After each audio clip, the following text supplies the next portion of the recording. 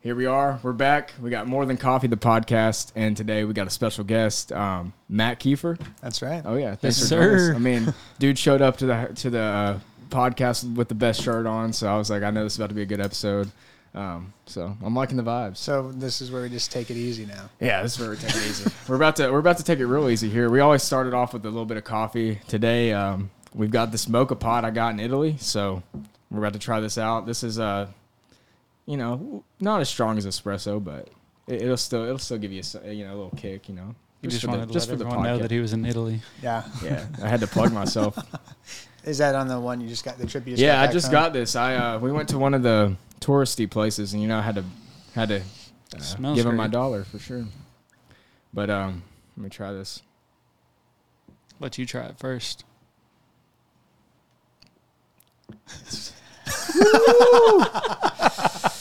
I am. I'm weak when it comes to the... I would have watched the coffee guy's reaction. Yeah, it ain't nothing for him.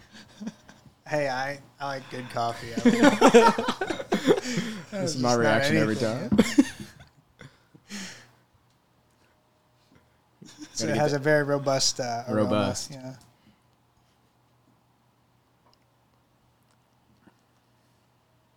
It's pretty robust. Robust? Yeah. What are we using here? Is this Nova?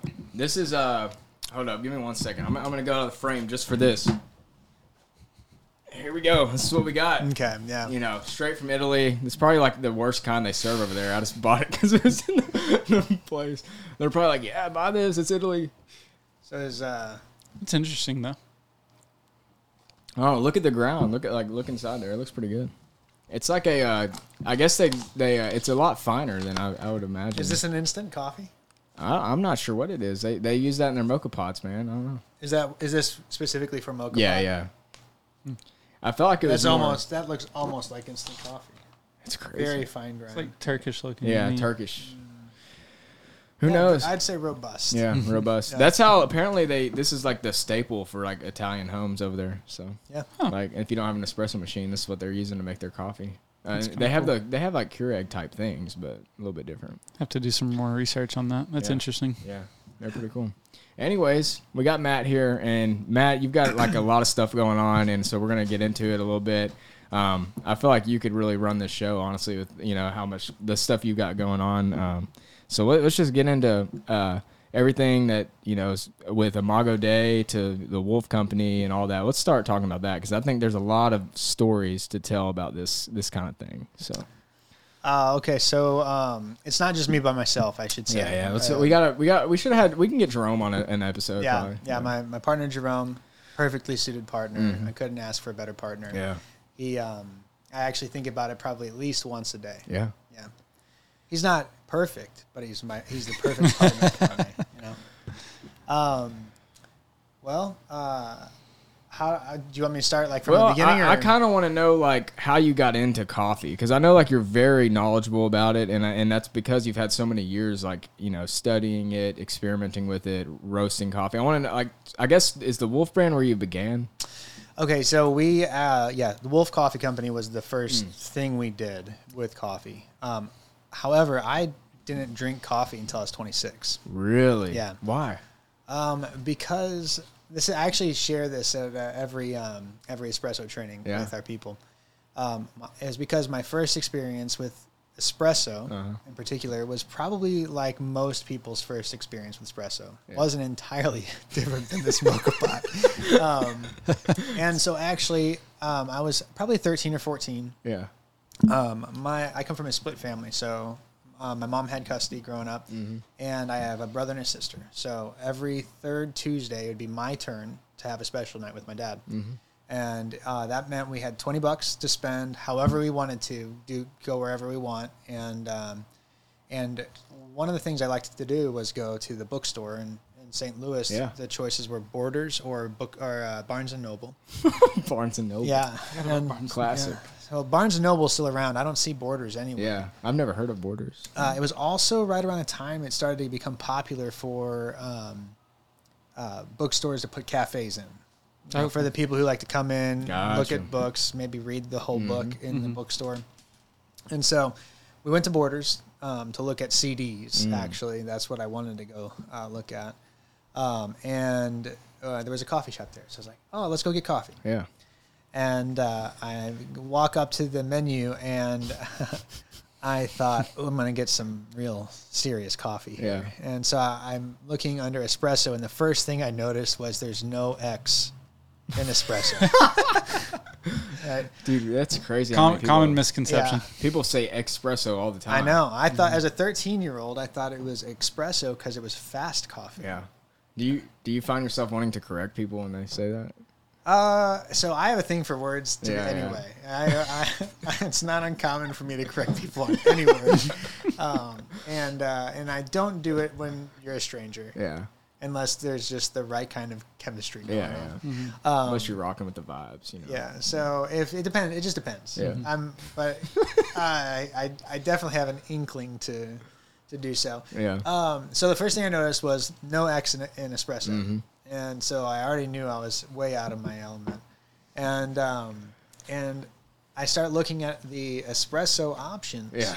And I see double shot, cappuccino, latte. And I'm thinking, okay. You're like, you're in for something. Yeah, this is what you order. I bet double shot is like the most ultimate one because it's double. Yeah. You know? So I ordered a double shot. And I'm expecting like this big, what I should have ordered was a latte. Yeah. That's what I was expecting, just double latte. And what I got was the little espresso cup on a saucer, and I look down and it's like tar. My dad looks at me and goes, "That's not what you were expecting, was it?" And I'm like, "No, Dad, it wasn't." And because I was 13. What a dad thing to say, though. Yeah, I bet he thought it was funny. He said that to me more than once in my life. And so anyway, I'm having big boy coffee, so I'm gonna do it. And I taste it, and it is just pure ash in liquid form. ASH. And I thought, well, I started this. I have to finish it, and went to the condiment stand and got like 5 sugar in the raw packets and dumped that in, and it just was sweet ash. Threw it down the hatch. Yeah. That's crazy. Yeah, so that's your first time trying. Yeah, and that was my last time until I was 33 to have espresso. Holy cow. I had lattes. Yeah. Right? I mean, just you're talking about straight espresso. Yeah. Just like espresso. Yeah, and I was I'm a pretty extreme personality, and so like there were like I'd be out with friends and I'd get like a 6-shot latte or something. With double syrup, that kind of thing. But I didn't start drinking coffee truly until I was working overnights, and I was working 15-hour overnights 3 nights in a row. Where at? It's a place called Capstone Treatment Center. It's an Ah, awesome I've heard place. of that. I've heard of it. They do amazing stuff there. Yeah. They change lives there. Really? Yep. And so I was a night man there, and I was drinking Rockstar energy drinks and 5-hour energy, so usually both in the same night. And I was like, I gotta change this. Yeah. You had to do This something. is taking years off my life. Right? Yeah. So I started drinking office coffee, and I was dumping like all kinds of powdered creamers and stuff into that. And I'm like, I gotta stop this. I'm taking years off my life. Yeah. So I just learned how to drink black office coffee and not hate it. Yeah. And then my brother in St. Louis, he brought me to Blueprint Coffee, and he said, you need to try a pour over from Blueprint. They roast their coffee. It's incredible coffee. Yeah. And it was the first time I tried a coffee and thought, whoa, this can be good. Yeah. And that's where That's where kinda coffee started for me. Wow. I'm also 38, so this was Dude, that's this is what wild. I wanted to talk about. I Like really you did. saying that, people are gonna be watching this like, no way. Like, Well, that's crazy. I said I hadn't had it till I was 26. That was a while ago now. So you look like you're 26 now. Though. Yeah, no. it depends. It depends on when you catch me. How much facial hair I've grown out, or how Imagine many- if you didn't have all the energy drinks. How much Oh, more man, youthful I know. you'd be. Well, or maybe I'm actually more youthful because of the energy drinks. Maybe. I don't know. I don't think it works that way. I honestly think it was that ashtray you drank. Yeah. I don't know. Yeah, I don't know how much you want to hear about that kind of thing, but when I was a kid, Yeah. I woke up like before my parents after a party one night, and there was a Pepsi left on the speaker, and I'm like, oh yes, and I take a big gulp and a cigarette butt straight down my throat, all the way to the stomach. Dude. And that's actually what I thought about when I drank that shot of espresso. That's crazy. Yeah, I don't really share that detail. No, I mean, that's in the espresso class, but did you throw up after that? I wanted to, but no, I have a pretty steel constitution. Dang, that's wild. But you've got the stash going. I know that. You got the best looking stash around right now. That's not true. You don't think so? No. Come on, where's the curls at with it? That's the problem. Oh, you can't. That's the problem. Yeah, I mean it's. Let's get some comments on that one. Yeah, rate Matt's stash. 1 through 10. Give me any tips on the right mustache waxes to use. Dude, that stuff can get pretty intense. I've seen a lot of barbers trying to promote their waxes and sprays and all that. I thought about on the way over here. It's time for me to shave this thing off. Really? Yeah. How long have you had that? About a year. A year? Yeah. I told my mom I'd give her a shout out. She wanted to tell me how much. She wanted to tell you how much she likes your hair as well. So maybe we can get all that going on in the comments too. The hair, the stash, and the outfit. Everybody just rate it 1 through 10, and we'll hype Matt up there. Yeah, for sure. You guys are starting to embarrass me. So you have your espresso shot. Yeah. When you're 33, is that what you said? Yeah. Okay. So there's a gap there. Yeah. There's a gap. Let's hear about that. So at 26, I had been unmedicated for ADHD since 18. Really? And I felt like I was really spinning my wheels. And so I started working on kind of getting a good grasp on living non-medicated with ADHD. And so I started a morning routine that incorporated some tactical, relaxed focus and reading. And so what I would do is I would hand grind and do a manual pour over. And then I would go and put a record on and read while there was a record. And I would use Sigur Rós, which if you guys haven't listened to Sigur Rós, that's excellent music for studying, for reading, or just wanting to enjoy life in general. But it's Icelandic. And so the reason I chose Sigur Rós is because English words won't hijack my mind. Yeah. Right? It's just like another instrument. So I started doing that for about 4 years. Wow. And during that time, I also came to terms with that, although I'd been avoiding it for most of my adult life, business is kind of where I'm made to be. That's what I'm called to do. And so I met Jerome at Capstone. He became a night man while I was one of the night staff managers there. And he worked as a night man for about a year and then took a different position within Capstone. Yeah. And we were waiting in line for the iPhone 6. iPhone 6. Yeah. Didn't they have like a AT&T. 6S too or something? Oh, yeah. That's when they were doing those every other year things. 6S. And that was also when people were kind of no longer starting. They were phasing in the pre-order stuff. But it hadn't caught all the way yet. Yeah. So the Apple Store still had lines. And we didn't want to drive to Little Rock, so we just went to AT&T at like 4 in the morning. No one else showed up. That's hilarious. AT&T store. And I actually had to pre-order mine anyway because I wanted the maximum capacity, and they didn't have any in stock. Of course, they never do. So I waited in line to wait another 2 weeks anyway. So 4 a.m. I waited in line where there's no line to wait 2 more weeks anyway. So awesome. so we did though have a conversation there that allowed us to realize we have some very similar business philosophies and values. And we decided we didn't know what we were going to do. Am I having a hard? No, you're good. You're totally fine. Right. I didn't know what we were going to do, but I knew we were going to do business together. Yeah. So we started off trying to explore what we were going to do. We thought real estate was going to be the way to go. Yeah.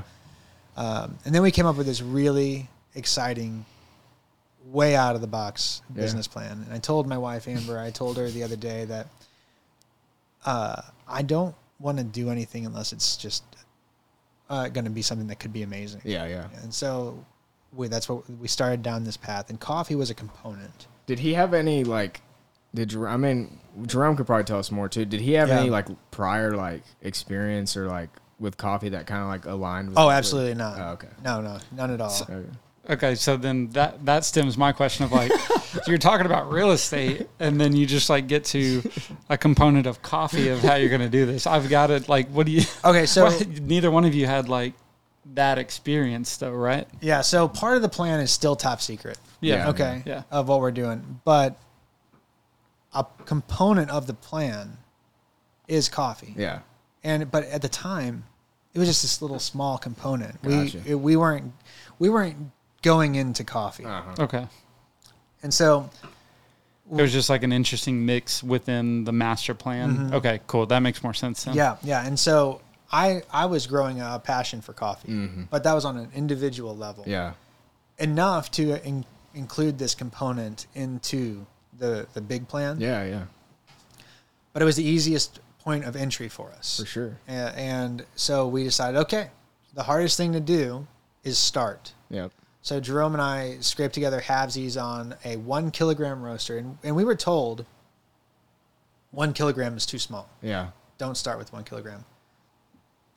But it's what we could afford. What? How much was it? Do you know? Yeah, at the time, I'm pretty sure we paid somewhere between $5,000 and $6,000. Okay. Yeah, And y'all just did halvesies, kind of jump in together on it, or and then it sat in a crate for a year. really? Yeah, I'll get to that in a second. But it was during this time where I went down to Hot Springs, and Amber and I were going down there. We do a getaway at the beginning of every year, disconnect from everything, Sounds get good. clarity on what our direction is for the year. That's all that. Yeah, all that that's kind of good. stuff. I feel like that's beneficial for sure. It is, yeah. And we chose Hot Springs this year. Yeah. There's some tree houses down there that are pretty nice. Oh, wow. And whenever I travel, I always want to go to the local coffee shop. I'm the same way. Yeah, there's You got to go check it out. you can guarantee that you're going to at least get some heart in whatever is happening. Well, that way. what do you like? What's your go-to when you visit? Like, what are you gonna order? Do you like just decide when you get there? Or do you kind of have? Do you like to try the same thing? So coffee shops all have feels, right? And if it's like a cozy coffee shop, but they're kind of using some old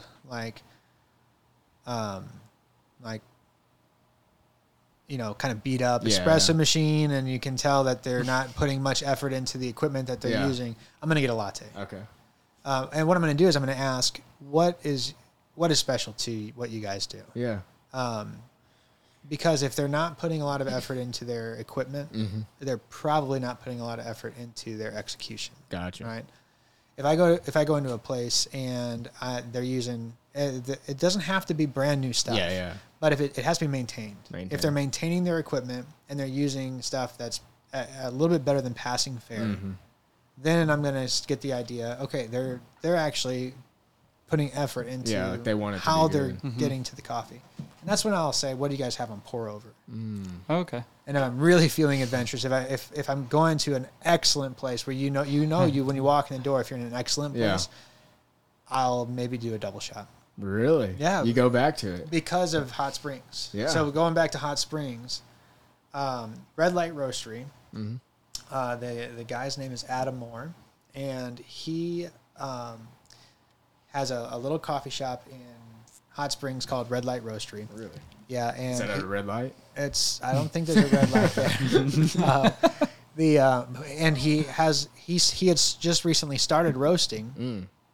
Right before we had visited there, and he was roasting on a I think it's a 10 kilogram or maybe 12 kilogram roaster that he bought in Minneapolis, and he had bought the 1 kilogram roaster. In fact, he was the one who said it's probably not a great idea to buy a 1 kilogram roaster, because he had started roasting coffee and 6 months later was up in Minnesota. He drove up there to buy whatever he could get that was bigger. Anything that wasn't a 1 So kilogram. are these like for people that don't know, are these like the size of the units or? So most roasters are sized by kilogram. And it's 1, 3, 5, 7, 12. And then they go up to like 150 kilograms. Really? Yeah, you can, or more, I think. I think I've seen 170 kilogram How much do those roaster. usually run? Like 150 kilogram ones? I have no clue. That is in a different universe. That's probably like for me. higher. That's a size of roaster that we'll never buy. Yeah.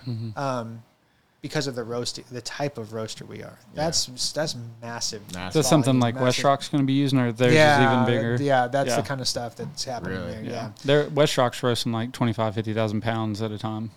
Oh wow. Yeah. So he was cruising on his 12 kilo. I think it was a 12 kilogram, and he had a natural process Ethiopian that he was pulling espresso shots on, which was like, wait a second, this is the kind of stuff I'm using for pour over. Yeah. And so I for the first time since 13, 20 years later, I know I was 33 because my wife was like within months of having or giving birth to our son. And so I tried the espresso, and it's like a fruit explosion. Really? Yeah, that ashtray is not there anymore. Wow. And I thought, whoa, it's different. You can make good espresso. Yeah. Mm-hmm. And that's what opened espresso up. Yeah. Back up to me. A lot of people don't know about that. Will you talk about kind of like notes within espresso? Like, even people that work for me at this point, we don't go into a lot of that at this point. That would go over their head. I mean, it goes over my head. Yeah. I'm trying to like train people. So like, it's until you've had an experience like that, you have no clue like what espresso can be. It's pretty crazy actually though. Yeah. And so I equate it to music. Yeah. And I think it's an analogy that you don't have to be huge into music to get it. But to me, it's the easiest way to describe finding the notes. Really?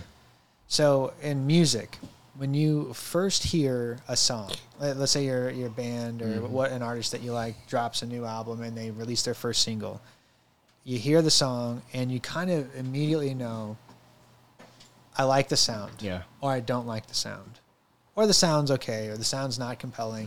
What you get kind of your precursory idea of the music.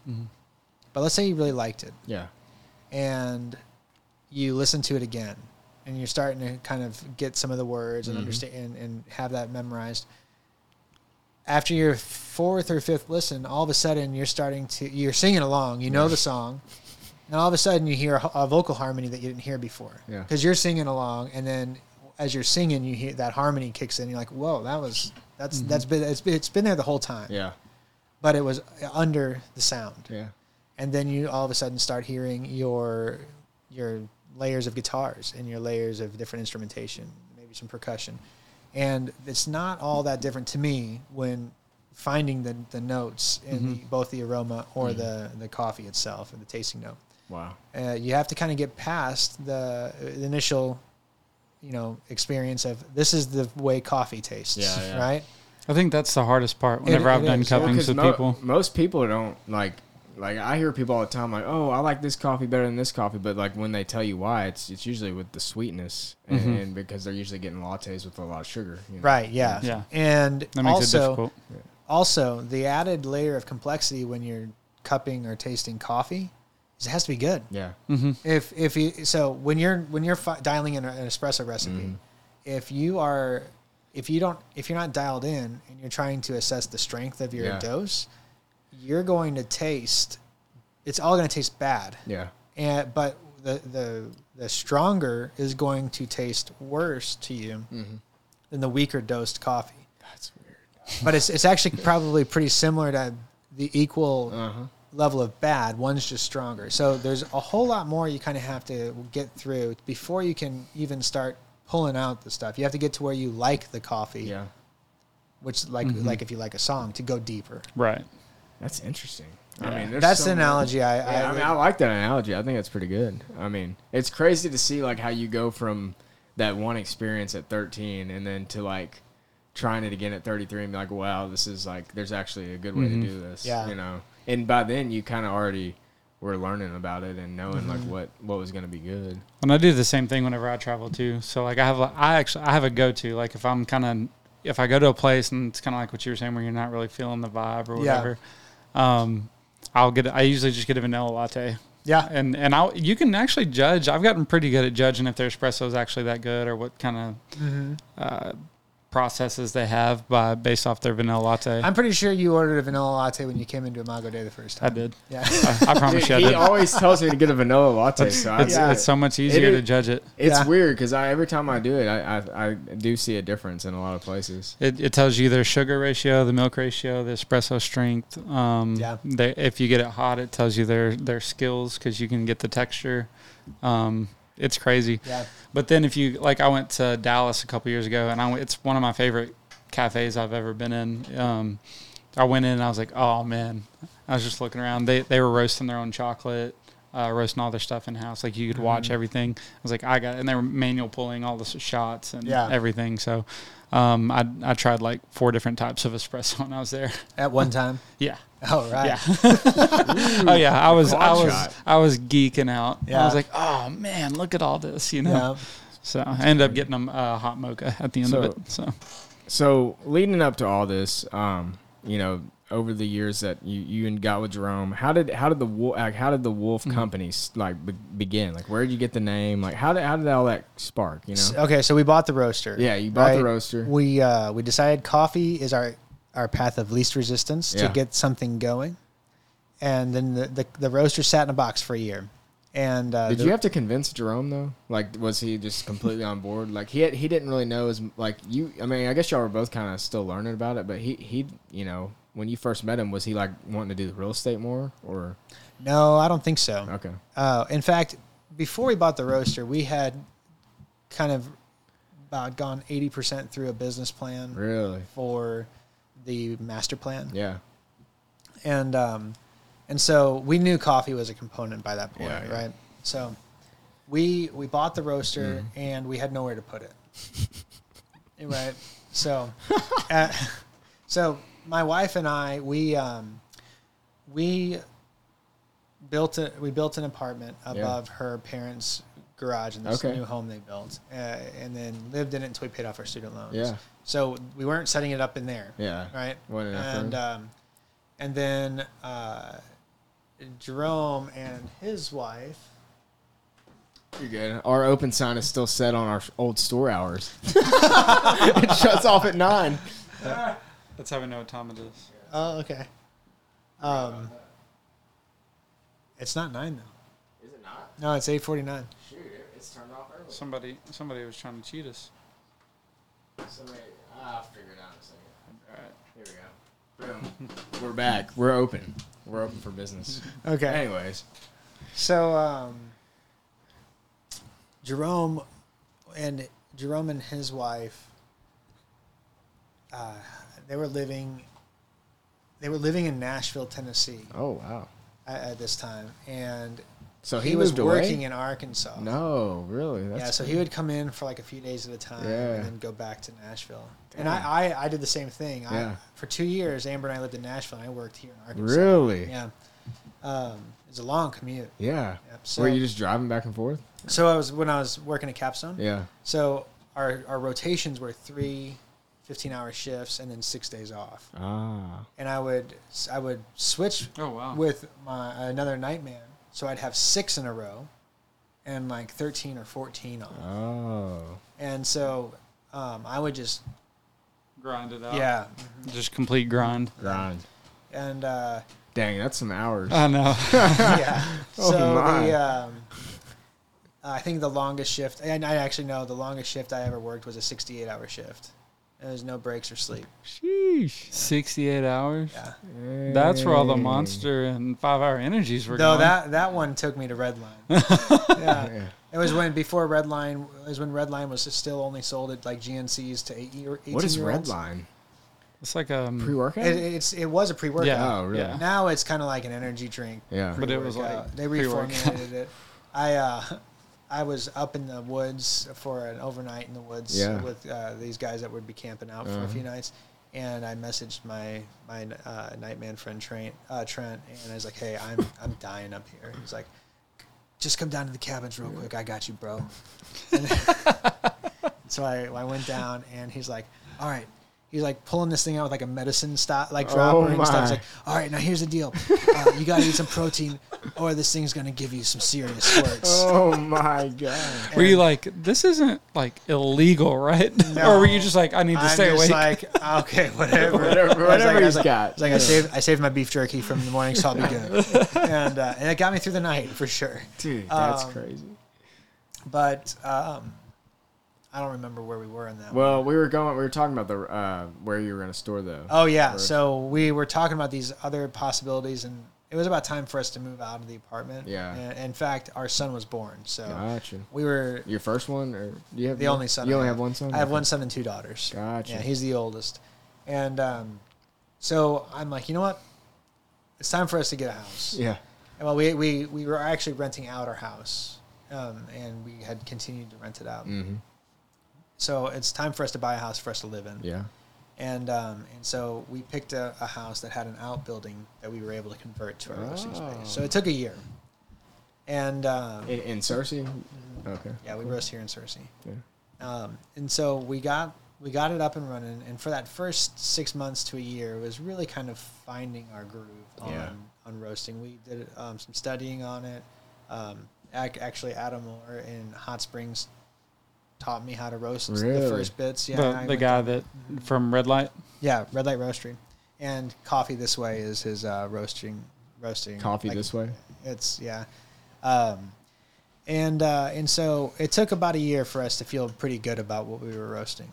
Well, how much coffee do you think you went through, like just testing it out, like trying it? And would you say it was bad, or would you say it was just not what you wanted? I would say maybe like the first few weeks to Yeah. a couple months were starting out bad and getting to passing fair. Yeah. Do you remember the first batch? I got to know. Well, so the first batch actually was a seasoning batch. So you just burn it straight through so that you can get all that coffee oils into your drum and all that kind of stuff. The first attempted skillful batch. It was not good. Okay. Yeah, no, it was so not good that we couldn't even cup it because it wouldn't do what it's supposed to do, create the crust and all that kind of stuff.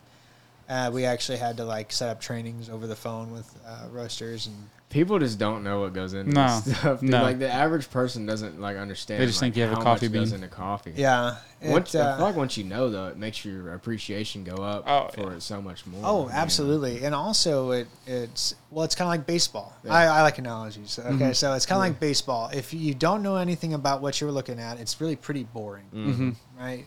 But if you know the team, if you start by at least knowing your team, and then you knowing what's going on with the players within the team, and some baseball strategy, all of a sudden it starts to become interesting. And then before long, if you've watched enough seasons and you are seeing like developments in the leagues as teams face off against each other, and you start to learn about other players through that, all of a sudden baseball is really interesting. Yeah. And but if you don't have that, it is one of the most boring things to watch. Yeah. So it's no different. Really, for anything, it's all like that. The more you know, the more invested you become, the more interesting it is. That's so cool. That's so cool to see, like how they transpired. Like, I mean, even the story from like Nashville to traveling to Searcy. That's crazy. I mean, yeah. So they ended up moving it back to, and that's actually what caused us to say, all right, let's buy the roaster. Is he knew he was moving back to Searcy. Yeah. Before we bought the roaster, but there was like a 6 month in between where their lease was still like having to run its course in Nashville, and they were transitioning here. So we were sitting above. I think we were in the upstairs of his dad's house, and we were like, all right, what are we going to call this thing? And my son Wolfric was born already, and he said, well, what about the Wolf Coffee Company? I said, that sounds good to me. That easy? Yeah, it's pretty much Dude, that's crazy. He suggested it? He did, yeah. That's cool. Yeah. That's cool. And I was like, it has a ring to it. Yeah, I mean, it does. I mean, I'm probably a little partial to it. But yeah, so it was inspired by Wolfie's name. Wow. Yeah, I didn't know that. That's interesting. That is interesting. That's awesome. I mean, and it looks cool too. I like the logo. I like the vibe that y'all have on even the current bags. I don't know if you're changing them or not, but Yeah, we'll Yeah, every time we yeah. get new bags, it's a chance to kind of refine the design. So our first bags were just a matte white square bottom bag with side gussets, and it was a gold foil stamp, very simple. And along the way, we just kind of really started feeling like we want some color involved. Yeah. And so we kind of came up with this concept that we call punk deco, which is 80s and 30s Mixed. design elements kind of mixed together. And kind of, so what we've done is we kind of have like an iridescent metal kind of art deco approach. I need to throw a picture up of it. Yeah, that'd be cool. It looks really cool. Now, you said in the first video, I'm going to throw pictures up. And I didn't throw pictures up. Yeah. But I'll have to do it this time. I have to find them. Can you find them online or what? He could probably get you one. I know a guy. Yeah, Yeah. I mean, maybe somebody. No. So then y'all bought the roastery in town like then too? Like the one you have now? No, that came a little bit later on. Okay. So we roasted for about 2 years. From the out house. In the outbuilding, yeah. Not in the outhouse. Outhouse. No way. You don't want that coffee. Health code going on there. That'd be a lot of the ashtray for sure. You don't want any beans from the outhouse. So anyway. where is the wolf? Outhouse. Anyways. Where is the Wolf Coffee Company at now? Like, what are you guys doing? What's up next? Where? Well, yeah, because we got Imago Day, so like, we got to hear the mix here. Yeah, so coffee started as a small component of our secret plan, and now it's the main component of our master plan. Oh, that's cool. Yeah, so the secret plan is still our secret plan, but that's now a minor component. That's like, this is gonna be fun to do as we pursue our master plan. Right. So we, about 2 years in, we were roasting in the outbuilding, and I was just kind of feeling like we should be doing something with some intentionality, not the outhouse. Not the outhouse. Not the outhouse. He said outbuilding, and I was like, that's Starbucks coffee. I felt like we had a great purpose and a great vision and plan of where we were going. Yeah. But I felt like there was opportunity for us to pursue something with a little bit more intentionality along the way. Jerome's wife grew up in Kenya, and my wife grew up in Argentina, and so Katie, or Caitlin, she goes by Caitlin.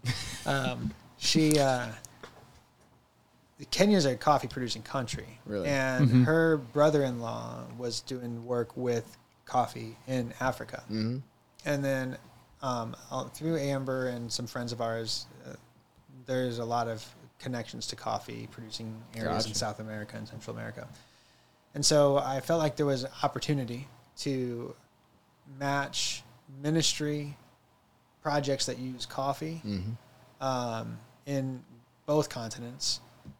With churches in particular. Every church has coffee. Yeah. Every Sunday. Well, not every church. Well, yeah. I mean, majority, even if it's Folgers, they're going to have some sort of coffee. Provides coffee. Yeah. And so we felt like there's a real opportunity for the coffee to, one, be good, and two, really intentionally direct capital towards projects that are thriving off of the commerce that comes from the coffee they're doing. So we started that process. Yeah. And that's what Imago Day was born as, is whole bean coffee. Well, we would grind it for churches. Yeah. The Wolf Coffee Company, we don't grind. But the Imago Day, we would grind for churches. 2 different labels, 2 different purposes there. And 2 different brands. So, like, yeah. I mean, it's completely different. Yeah. The ministry source coffee, or kingdom source coffee, if you would want to put it that way, for churches. That's what started Imago Day. Wow. So that's interesting. Because, I mean, I have heard of, like, I've heard of it at another church before, like, getting their own little coffee shop, but it was through, like, the church was, like, staffing it, and they were just selling, like, drip coffee and stuff. So I like the whole thing where you're bringing in, like, Like this is a whole like cafe style almost in a church. So I can speak to that a little bit. Yeah, speak to that a little bit. That's there's a couple of premises I'm going to build this off of. Okay, and these may be wrong. Yeah, this is just according to how I see it. Yeah, okay, it's all relative. Yeah, it's all relative. So, Fellowship Bible Church in Searcy had just acquired a massive old factory. Yeah, it's huge. And they used a third of the space for their church, and it's massive. And the other 2/3 are now climate-controlled storage, and then there's even more added space for a bookseller that sells books by the pound. That, yeah. That's cool. And so they wanted to have a coffee concept there, kind of low-key, small scale. And we got to talk, Drum and I got to talking about it, and it seemed like, hey, maybe this would be a neat opportunity for Imago Day. Yeah. Because Imago Day is a component of our master plan, which I haven't gotten to yet. Yeah, I'm like, whoa, are we going to hear some of this? Or? I don't know. I mean, it depends on how long this goes. Yeah, I can go as long as I want. I'm interested in those plans. And so, because if we execute well with Imago Day, that opens up opportunity for more Imago Days to partner with churches in the right, right circumstance. The plan is to take the concept of Imago Day to other churches. We have to get Revision 1 to work first. Oh, okay. Yeah. Right. As with any ground level. And when we get to that point, I believe personally that if we steward our resources and what we are given now, that will expand opportunity to be able to expand our sphere of impact is what I call it with our team. Well, do you see it as opportunity it's obviously opportunity for the church too, right? Exactly. So all the premises that this is built off of are, one, most coffee, I'm going to say most, not all. Most coffee or most church coffee shops are mediocre at best. Yeah. Okay, and there's a couple at best, yeah. And there's a couple of reasons for that. The church is wanting to do this as a form of outreach, right? And so it becomes a church-run project. And churches are great as churches, but they're not typically great as businesses. And what ends up happening is they start apportioning a part of their budget to this outreach concept that they have because they're going to put a cafe in their church, and then all of a sudden the community is going to come knocking down the doors to come have Bible studies. Yeah, right. That's kind of like the overgeneralized and idea there, right? And there are some churches that have successfully executed on that. Yeah, but most that I've seen are mediocre at best, and who ends up coming to the mediocre church coffee shop are the people who go to the church. It usually ends up becoming a thing for the youth group to show up to, and for the existing church members to come and have their Bible studies in. And so, to me, that does not accomplish the goal. Yeah. Right. And it doesn't have to be that way. Yeah. So what Imago Day is sets out to do, and the other thing is the reason it ends up being mediocre at best is because as an expense item on the church budget, they usually end up getting somebody within the church to manage a coffee shop, and any kind of, and I'm going to call it restaurant. Yeah. Okay, because the model is good margin, lower priced items, high volume. Right. To be profitable in coffee, a lot of people will complain about, I just paid $6 for a latte. Yeah. That cost $1.20 to make. Yeah. But what they don't realize is that you have to sell a lot of $6 lattes to make it worth somebody's time to invest their life into creating an operation, running a team. And they have to sell a lot of lattes at $6. Even right now with minimum wage, you have to sell 3 within the hour to even pay for one person. Yes. If you have 3 people there, I mean, you've got to sell 12. Yeah. So there's a good margin on coffee, right? But you're not selling a coffee and calling it a day. Yeah. You've got to sell hundreds of coffees to make it just a standard living for somebody, right? Yeah. No, like. You don't see me rolling around in my Cybertruck yet, okay? Which I really want to roll around in a Cybertruck. Elon Musk. And that's the thing. You can't just say this is how much the goods cost. Yeah. You can't even say this is how much the goods plus the labor cost. And the goods are crazy right now. Yeah, inflation. it is. Yeah. It's a shame. You have to say what's the cost of goods, what's the cost of labor, what's the cost of overhead, like the other things like the electricity and the lease. water, the equipment and the lease. Woo. Then you have to add what's the difference to make this worth paying. Like, think of it as a salary. Yep. Right now, I think you could say across the country, $50,000 is a livable salary for somebody. Yeah. But no one's driving their Tesla Cybertruck around with that. No. That is maybe the opening point of buy-in you can get for somebody to do a good job running a coffee shop. Yeah.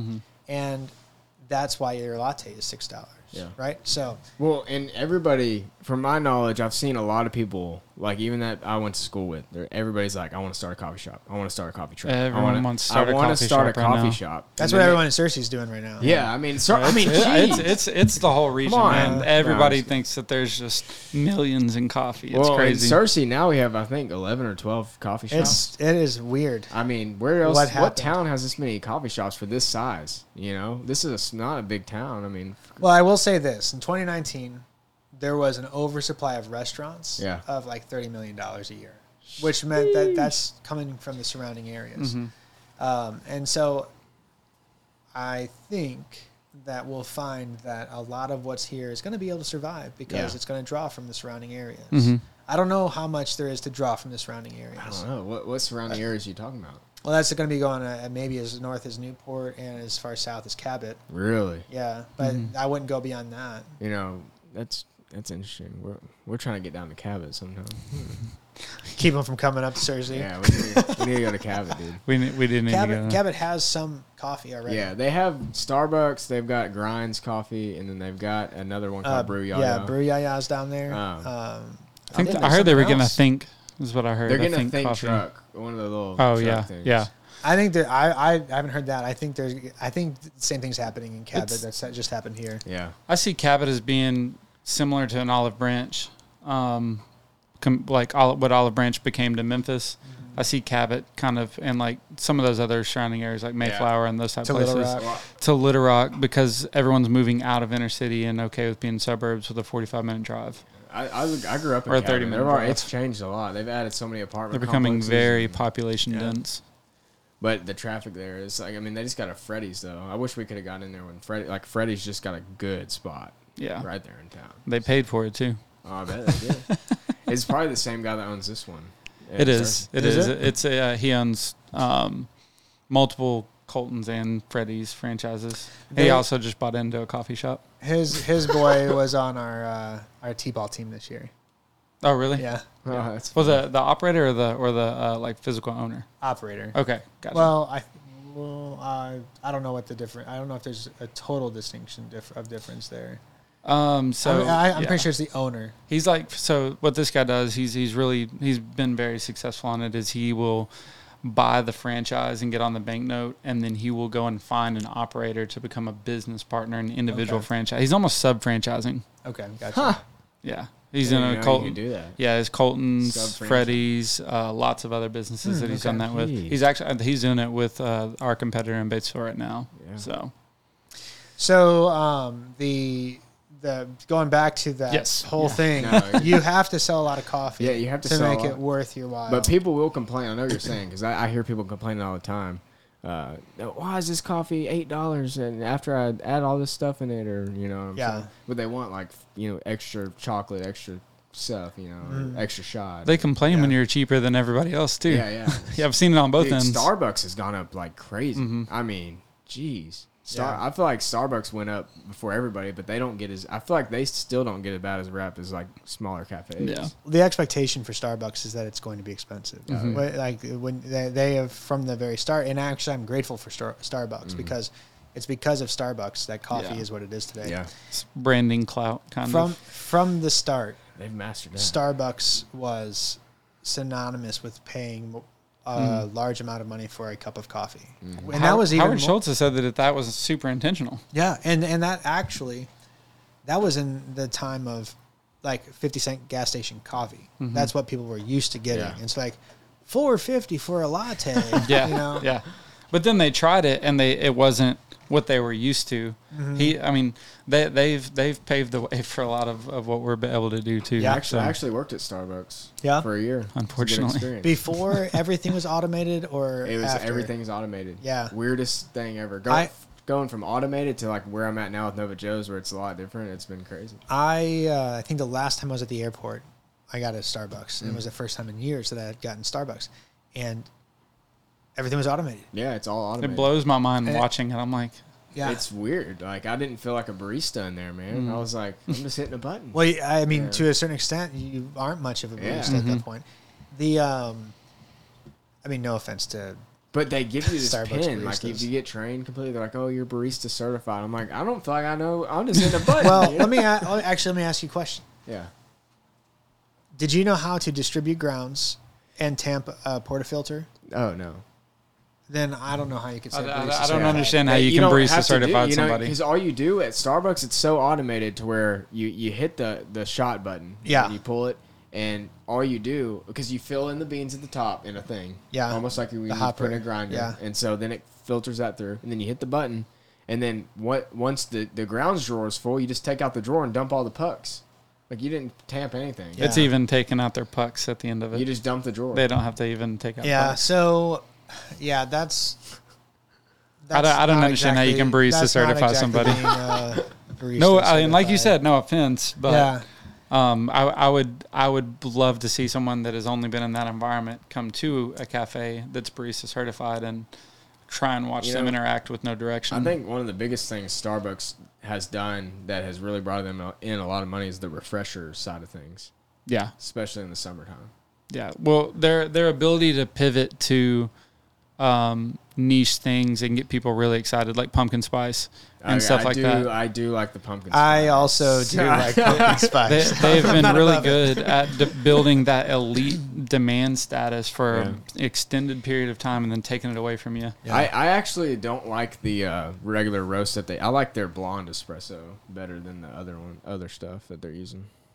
Yeah. I don't know. I feel like their coffee tastes it's a lot more, it's bitter to me. Well, I think that the way that they approach it is very intentional, and that is they're not looking to bring out the qualities of the acidity of their espresso. They're looking to have, whether you go to Starbucks in Beijing or Starbucks in New York City or Starbucks in Searcy, Arkansas, it's the same exact whatever you're ordering as wherever. And so to that, there's an intentionality they have of, we'll just say, roasting deeper into their roast development. That's weird. And off that point, 20,000 units kind of speaks for itself, though. No, there's 20,000 of them? Yeah. What they're doing is great. Yeah. It's a great business model. Yeah. And it's insane to think and about. it's just a different approach. Yeah. Like that mocha pot of yours. Yeah. Different approach. Mm-hmm. Different approach. Yep. You know, the one company I can't, like, I respect where they're at, but I do not drink the coffee from there. I don't even consider it like very good coffee at all. Dunkin'. I like their donuts. Their donuts are good, donuts. but the coffee, it tastes like. They've leaned into their coffee a lot more, too. Do they actually use espresso, though, or is it just cold brew? So they do now, and I thought this was so interesting whenever I was starting to learn about coffee. I was reading about, like, the top guys, and so Starbucks, and I was thinking there was going to be some other big, like, coffee company. The number 2 coffee seller in the world behind Starbucks was Dunkin'. Oh, people love Dunkin' Donuts coffee. And it blows my mind. And at this time, I think this is 2019, it's probably actually increased more because they've leaned into it. They had done a study, and the coffee had accounted for 63% of their revenue. Wow. In a donut shop. I can't help but think that it's because they're eating donuts and drinking coffee. I can't help but think. And they dropped the donuts from the name, didn't they? Yeah, that way they could try and brand more into coffee. They wanted to lean into it because they saw that they were losing traction on the donuts. I mean, they've cut a ton of flavors, too. Okay, as a matter of fact, the best donut in the entire world. What is it? It was the butternut donut. Butternut donut. Never heard of it. This thing was a 410-calorie donut. All right. The exact California. And I'm down to try it if they ever bring it back. And you couldn't get it at ever Dunkin'. Really? It was the white whale of donuts to me. The wild. Yeah, and it was a cake donut, and I'm pretty sure there was like some nutmeg in it. Like it was almost eggnoggy, just a little bit. Covered in glaze, covered in sugar butter crumblies, covered in glaze. Oh my gosh. That was the sad. You need to put that up on the screen. Put that on the screen. Because that was a sad thing to see. When was this? How long ago did they phase it out? I don't know, because the last time I had one was before 2019. There's a global butternut shortage? That's They made that up. They made that up. They were phasing that thing. That thing is probably like the most labor-intensive donut you can make, and they were like, "We got to get this thing out of here. This is the perfect chance." It's a global butternut shortage. Have you seen Zombieland? Yes. You know, he's looking for the Twinkie. Yeah. That's what I'm getting that kind of vibe from you with this donut right now. It does look kind of good. I'm gonna just be real vulnerable with you guys. I have eaten at least 6 of those at once. At 410? Oh my goodness. Yeah, at least it's because it's like when you find It's like a hamburger and a donut. when you find them, you got to get them. It's like a national You ate treasure. 6 in one sitting? Easy. I said at least because it. Because that was less embarrassing. I than know more that than I 6. bought a box of 12, and I ate at least 6 of them at once. Dude, I that's did awesome. eat all 12 over time. I think he was gonna leave that part out. You getting behind the crumble cookie trend or what? Look, I told you I'm an extreme personality Yeah. with things. So, what's the crumble cookie train? Everybody's going to crumble right now. It's all over like a big social brand right media. now. Everybody's loving the new crumble cookie. It's not really new. It's been around for a little bit. It's fairly new though. Is it like a thing you add to a beverage, or No, is it? it's like a No, it's business. like a brand. It's called a brand. crumble- It's a crumble cookie brand. Oh, I have seen that. It's kind of like Yeah, insomnia cookie, but better. I think someone was talking to me about how people are franchising these things everywhere. Oh, they're everywhere. They just got one in Conway. Jonesboro. Jonesboro's line is still crazy. They opened, I think, a couple months Crumble ago. cookies. It was I two guys. I haven't think it was seen two that. guys that started this actually. Last Saturday, I drove by Jonesboro's, and I know for a fact they've been open a month because I went about a month ago. Yeah. The line was out the door and 3 storefronts long. Why are we opening a crumble cookie here? Yeah, I know why I'm not. Yeah, Somebody should be. It looks like a very like feminine brand, and then you look at the people that started it are 2 guys. Well, that probably goes into brand research. Sawyer Hemsley and this guy right here. Yep. I think a lot of it blew up on TikTok. Honestly, Honestly, I'm really not a cookie person. But you give me a butternut donut, I'll go to town. It's over. Yeah, I'll go right to town. I do like donuts. I had a question for you, Matt. Yeah. So, with the Wolf Coffee Company putting in hours, like all these test runs, find your coffee, and you guys find what you really thought was special, right? I don't know if I would say that. Okay. Because every bean is different. So you're still working. Once we got a hang of how to find what we think is special in the bean, and roasting is science and craft, right? Yeah. There's 2 different approaches that people take to it.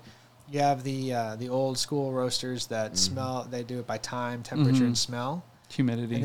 And now anywhere you go, you're going to see a computer screen tracking a roast profile. That's so and so that's a cool. very scientific, very measured out way. Quality controlled. And to a certain point, it's kind of sad a little bit because it takes out some of the like mystery of it. It's and kind of like learning a magic trick. Yeah.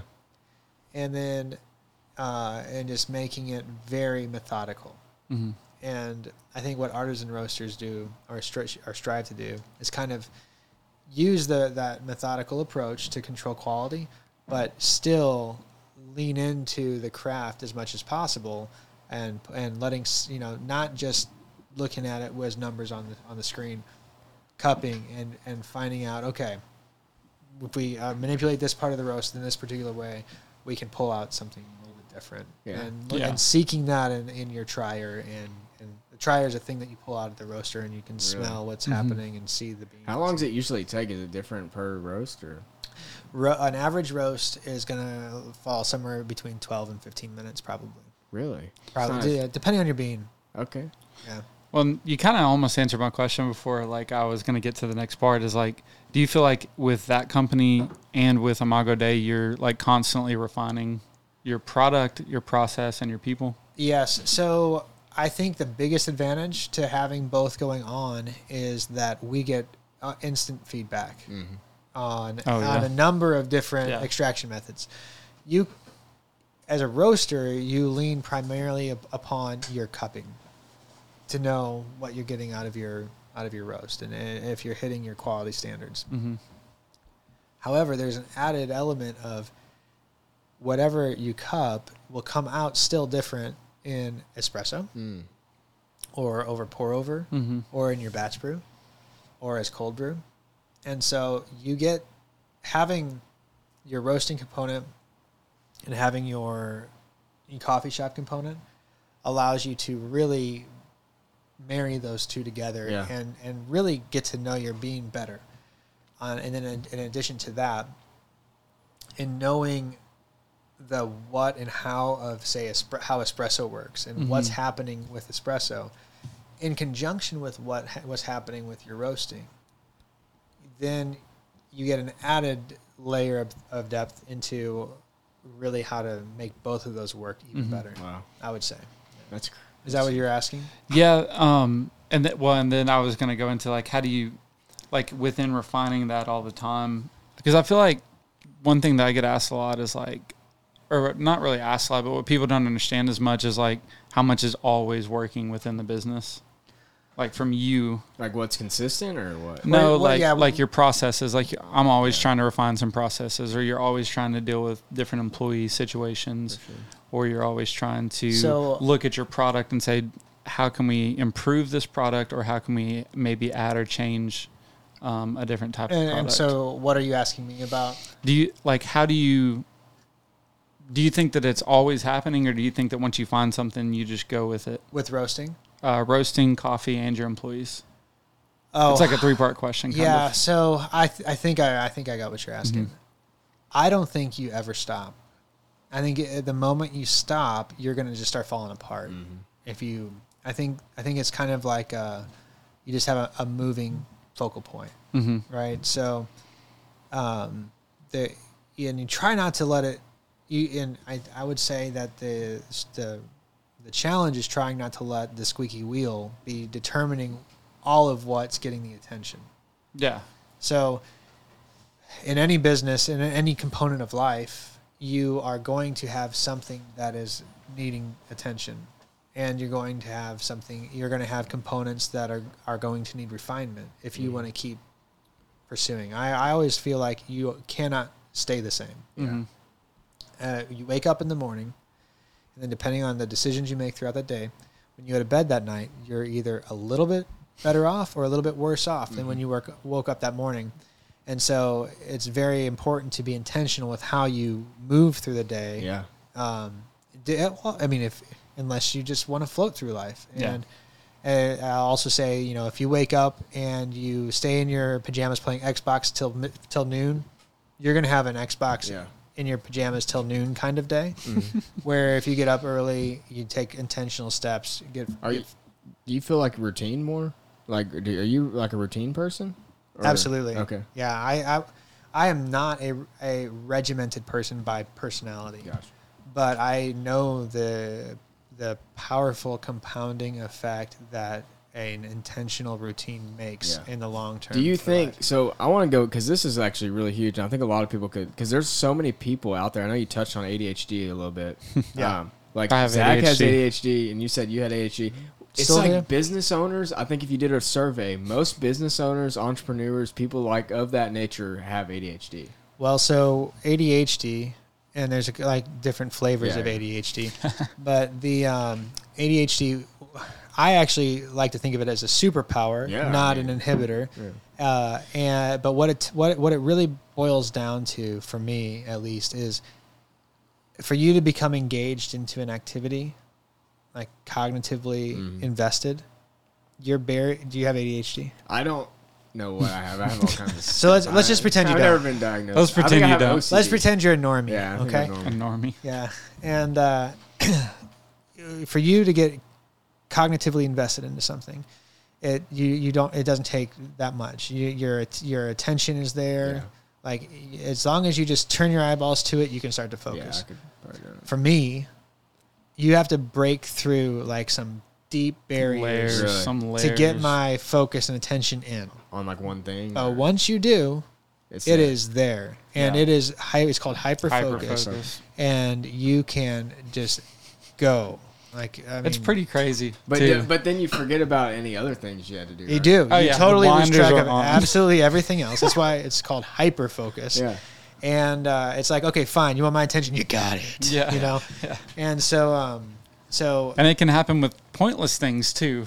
Absolutely. That will distract you from the good things. it's the worst. When I like as like a 14-year-old, Yeah. Zelda Ocarina of Time, I beat that game every way to beat it, and then I did the things that were like you could only do by like exploiting bugs in the game, Yeah. right? I had like 5 glass bottles, not 4. I had all 255 Dude. Skulltulas, but I actually got a couple more. Yeah. And how have you found this way to like get routine though? Because I know a lot of ADHD people that like they try to get routine and they get like Zach can probably Yeah. attest to that. Yeah. I struggle. Like I'll go through spells and I will have sometimes it's a day or a week where my full routine is just broke, and then I'll get back on the train and I'm good. were you ever medicated? No. Okay, Never. so you have that to your I know, benefit. yeah. I was medicated until I was 18 on Ritalin, and That stuff is no oh good. man, my teachers knew when I was on Ritalin and when I was off Ritalin, and it's really a situation where these medications are basically mega stimulants, Yeah. and they exacerbate a component of your brain development called neural pairing, where at a couple points in life during your brain development, your brain starts getting rid of the neural pathways that are useless to it, right? Really? So as a kid, you are taking in everything. Everybody says like kids learn so fast because their brains are full of these synapses and neural pathways there's like just think of a tree with 1,000 million roots. Okay, at about puberty, your brain goes through a neural pairing process where it's like, okay, we don't need all these 1,000 million roots. We need these ones because this is what your life is like. It's a biological process. Like here's your box. When you're on Ritalin or any kind of ADHD medication, as I understand it, at that time, it like magnifies that process well beyond what should be happening. Really? Yes, and so actually, it makes the condition worse because now you have only so many of these neural pathways that your brain is used to firing on, and it makes it in some cases much more difficult to break into that more focused state. Yeah. Well, most times, like for the people that I know that are on medication, they say that they hate it because it like they first off they forget to eat because that's not like something they're focused on. That's it. And then Yeah. weirdly enough, I've heard this from multiple people. I don't know if you had this experience. Some people's tongues swell with some kind of medication. I don't and think like my their tongue. neck is sore. And like you never had none of that. No, That's weird. I think it's something with some of these medications. You need to find your friend and have Yeah, I mean, no, I've heard it from Might several be having an people. allergic reaction. I don't know, dude. I've heard several people be like, I don't know if it like gets you so focused to where like you feel drained after it or what. I don't Like, know. when you come off of it. Oh, or- so it turned me into a zombie. Really? Yeah. So, if I was unmedicated at school, I was talking Everywhere. I was. Like I said, my teachers knew when I was unmedicated. That is funny. In fact, there was one quarter in high school where I had more after school detentions than there were days in the quarter. And No I wasn't way. a bad kid. I Yeah. just was. I was Talking. off the walls. It's Yeah. bonker. So if I was on Ritalin, instead of burping for quarters at the lunch table, all my friends would be talking, and I would not be eating. I would just be reading a book. Totally checked out. And the thing was, That's crazy. I wasn't paying attention in class. I Yeah. was reading books that had nothing to do with class. I was focused and I was quiet, but I was not a student. Yeah.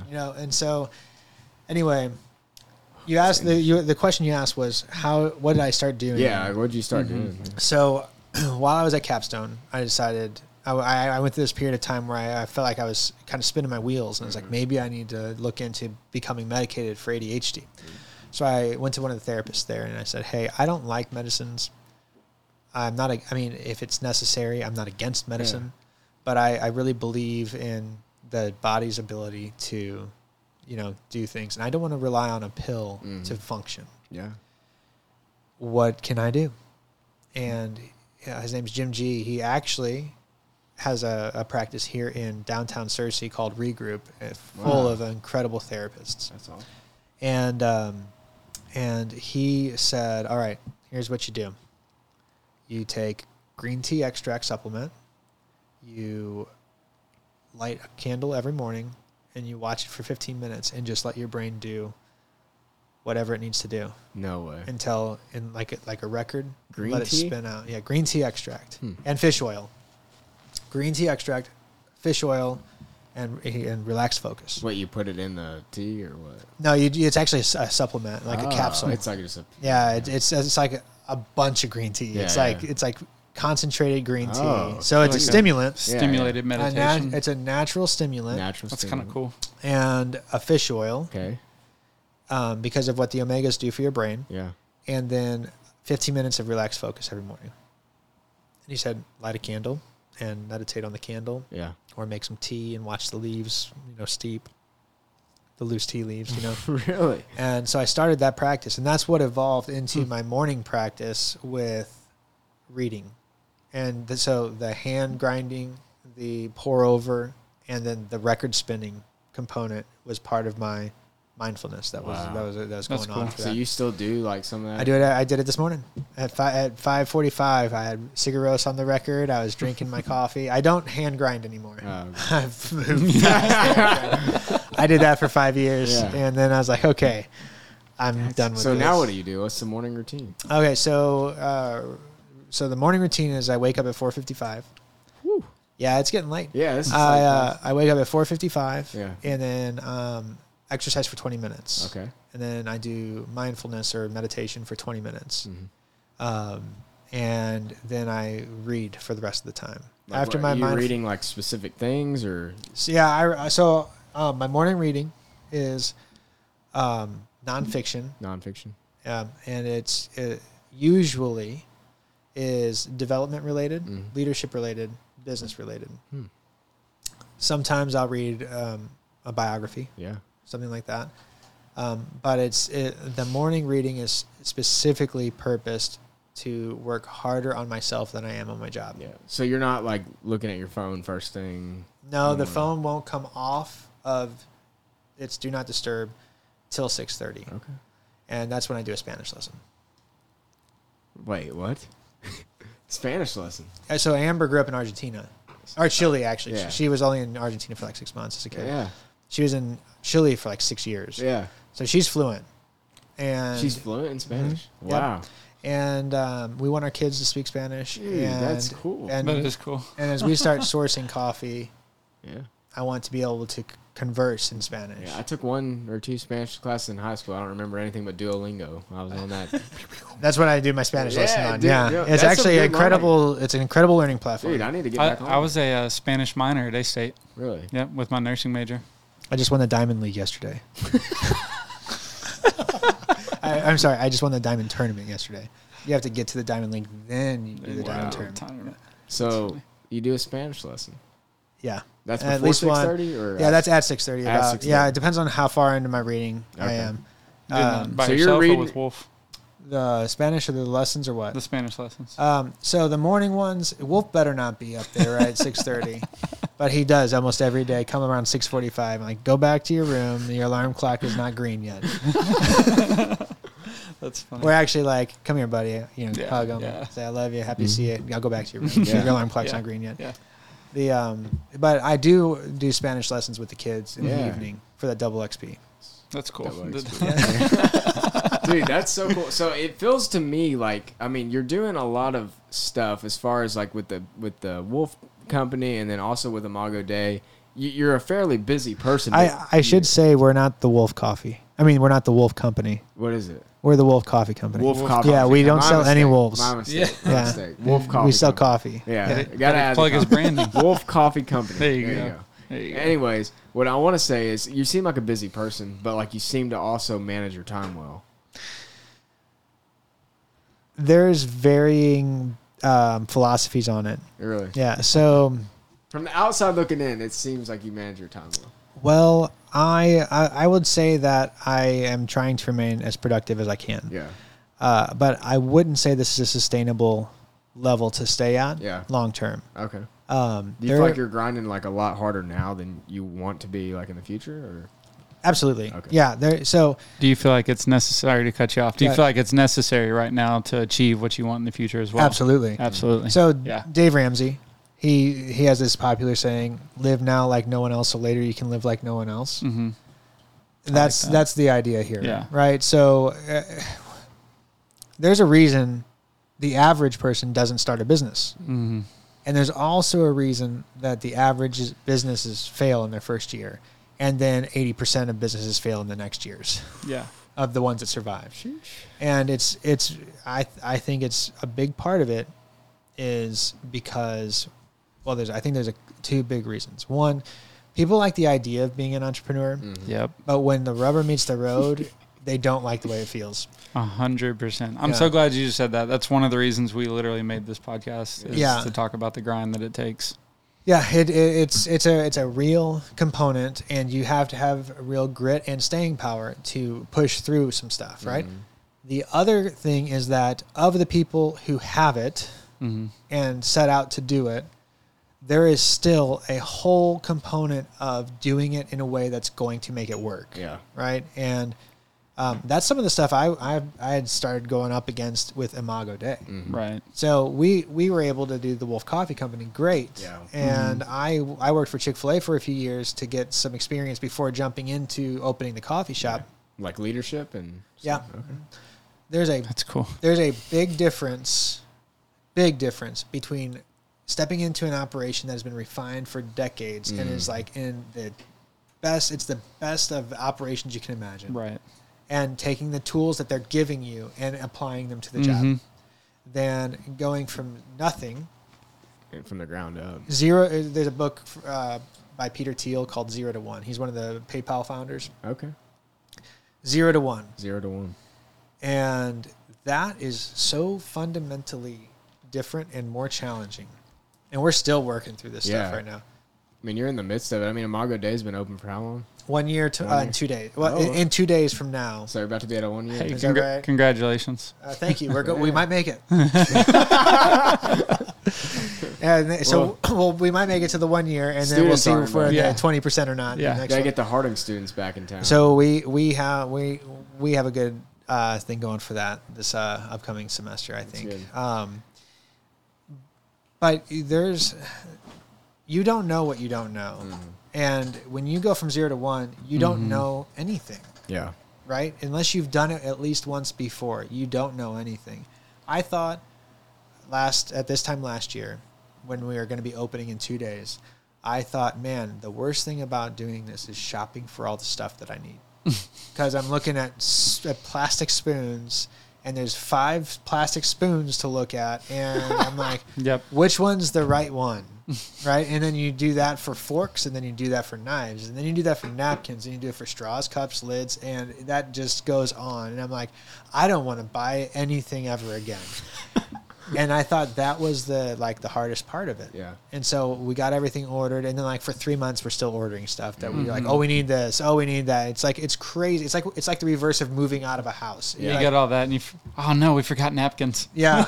It's like, oh, these napkins that were a great price because they're little 2-inch square cocktail napkins, you know. Oh, my. And yeah. and like we just got done getting rid of going through the worst cup carriers I could have picked. It was I bought the worst drink carriers, and I bought the worst straws. You still have the cups you hate? The one, is that what you're talking about? No, the carriers are gone. The carriers? I think, you had like cup a tray carriers? carrier. I didn't know you had those. Yeah, that's because they were terrible. But you got to live with your choices too at this point. So that's what I thought was the most tiring thing. But then in the last whole year, I find out having our systems established is the most tiring thing. Yeah. And it's also the most difficult thing, I think, to get is getting your systems in place. And your business has to have systems in place. You have to, or no one will want to work for you. Just because I have a lot of personal experience with that too. Yeah. Do you feel like it's harder to find the system or to replicate and implement the system to other people? That depends on, are you a teacher or not? That's true. Are you a teacher or not? So I actually think I am a teacher. Yeah, I feel like you are. Yeah. I am not. Well, there is a whole theory on teaching that I just learned the other day. And I was glad to see that I did most of it just by accident. I've gotten a lot better at surrounding myself with people who are teachers. Because I know that that's not me. And I've had to learn. My biggest thing is in the past, 3 to 6 months probably has been communication, learning communication. How do I effectively, and I still struggle with it a lot, but how do I effectively communicate to my teachers? Yeah. Well, I grew up, my dad, from whom I received my entrepreneurial spirit, is a natural teacher. Really? It's one of the things I've always noticed and admired him for. And it doesn't matter what he's doing with anybody. Yeah. If they have ears to hear, he is teaching them what That's cool. he's telling. He's That's saying, a gift. Now, really. Yeah, it is. now, do you know why we're doing what we're doing? He'll take my son or my daughter and go out and do something, and he'll be walking them through why are we doing this? And did you know what this is and why it's called that? And he can't help it. It's just part of how that's how he operates. And It's admirable though. Yeah, it's really a great thing. He and he also teaches how to think, not these are the facts, just repeat these and do it. My mom did a good job with that. Although he did tell me when I worked for him that he hired me from the neck down.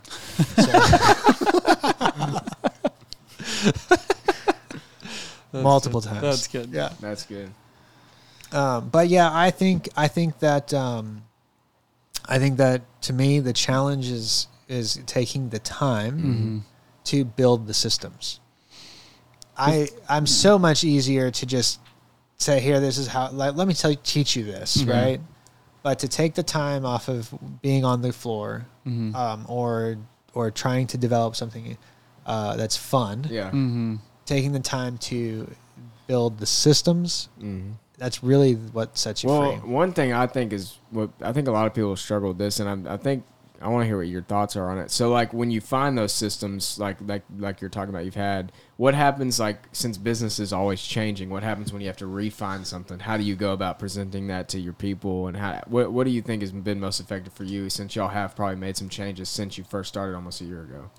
Yes, we're constantly making changes, and I think that as far as we've gotten with things. And some of the literature that I've read that I gravitate towards, thinking this is the way you do this, is you have to have a team culture of collaboration, right? So it's you don't want to be leading your team by just making all of your decisions in a vacuum and then just throwing that on to everybody. Yeah. The best way to operate your team, I think, is to be operating based off of feedback you're receiving from your team, and then working collaboratively to troubleshoot or problem solve. And so it's actually not coming out like what the hypothetical that you put out there. It's actually a situation that everybody's aware of is something that needs a change. Yeah. Everybody's agreed that it needs a change and is working collaboratively to find that change. And then you say, all right, are we in 80% agreement? Yeah. Okay, 80%, great. If you're in the 20%, you got to take it. You got to champion this as our solution. Yeah, you got to go with it. And if that's a problem, then this may not be it anymore for you. Like we literally were talking about that earlier today. That's crazy. That's why we were. I was like, no way. Yeah. Yeah. So you can't do everything by consensus. You'll go nowhere. Yeah. Right. But at the very least, your leadership team needs to be involved with where you're going, and you have to have 80% consensus. Yeah. I think I took that out of actually. I think it was from. I want to say, do you know who Tony Fadell is? Heard He's the name. the godfather of the iPod. He's the guy who created the iPod. I've definitely heard of him. There's a really he wrote a really great book called Build. Build. And I think it came out early this year. Really? I'm pretty sure. Yeah. And I've got to become a reader. You have. Really do. Yes, you have to. What's your first book you recommend to somebody that's not a reader that would be beneficial? Like besides the Bible? Okay. I actually wouldn't recommend the Bible to someone who's not a reader. Yeah. I would recommend the Bible to somebody who's looking for some spiritual fulfillment. Yeah. For what you're asking me, I think my question would first be, how sold are you on the idea that you need to read? I think I'm pretty sold. Like, I like to learn. Like, are you I'm actually sold? Like, are you willing to wake up early and start doing it tomorrow and miss a meal before you miss your book? I don't know. I don't know if I'm there. Well, there's a guy named Jim Rohn, R-O-H-N. Yeah. He's no longer living, but he has said a lot of great things. And one of the things I like that he said is miss a meal, but don't miss your 30 minutes of reading every day. Some people have starved their mind so much they have rickets of the mind. Huh. Right? So that's a pretty cool take. Without literature, humanity would never advance. Right? Yeah. If everything was still taught by oral tradition, it would be we'd just be kind of stuck. Our progression would be so slow. And you have the mysteries of the universe in print, and all you have to do is unlock it with your eyes. And that should happen every day. I've got to read. Yeah. I've got to. So if you're fully convinced that you need to be reading, I would maybe start with Atomic Habits by James Clear. Yeah. Write it down. Because he gives a great framework for building a habit. Who's it by? James Clear. James Clear. Yep. He also has a great newsletter. I don't check my emails very often, so I don't read it very often. But but when you do, it's probably the only newsletter I would read. Yeah. And then I know there's people that are going to listen to this that are where I'm at too. Like people that are coming from my audience are definitely probably not big readers. If you aren't sold yet on the idea of compounding return as far as reading and what it will do for you in life, I would also point somebody to The Slight Edge. I would point maybe a younger reader toward The Slight Edge by James Olson. Jeff Olson. James Clear, Jeff Olson. The Slight Edge, I think, does a really good job of helping people kind of grasp the importance of reading as a part of their philosophy. And it's a pretty quick read. Okay. It can.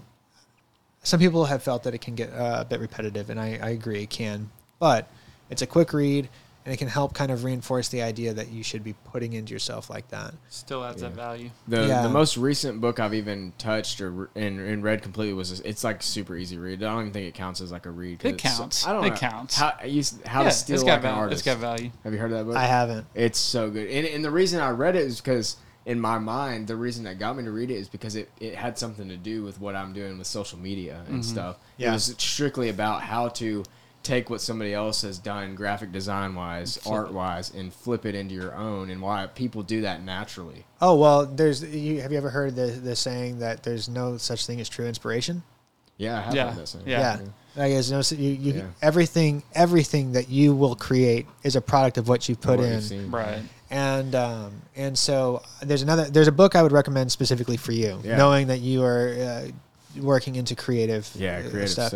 It's called The War of Art. The War? Sorry, I say that like a St. Louis. The War of Art. The War of Art.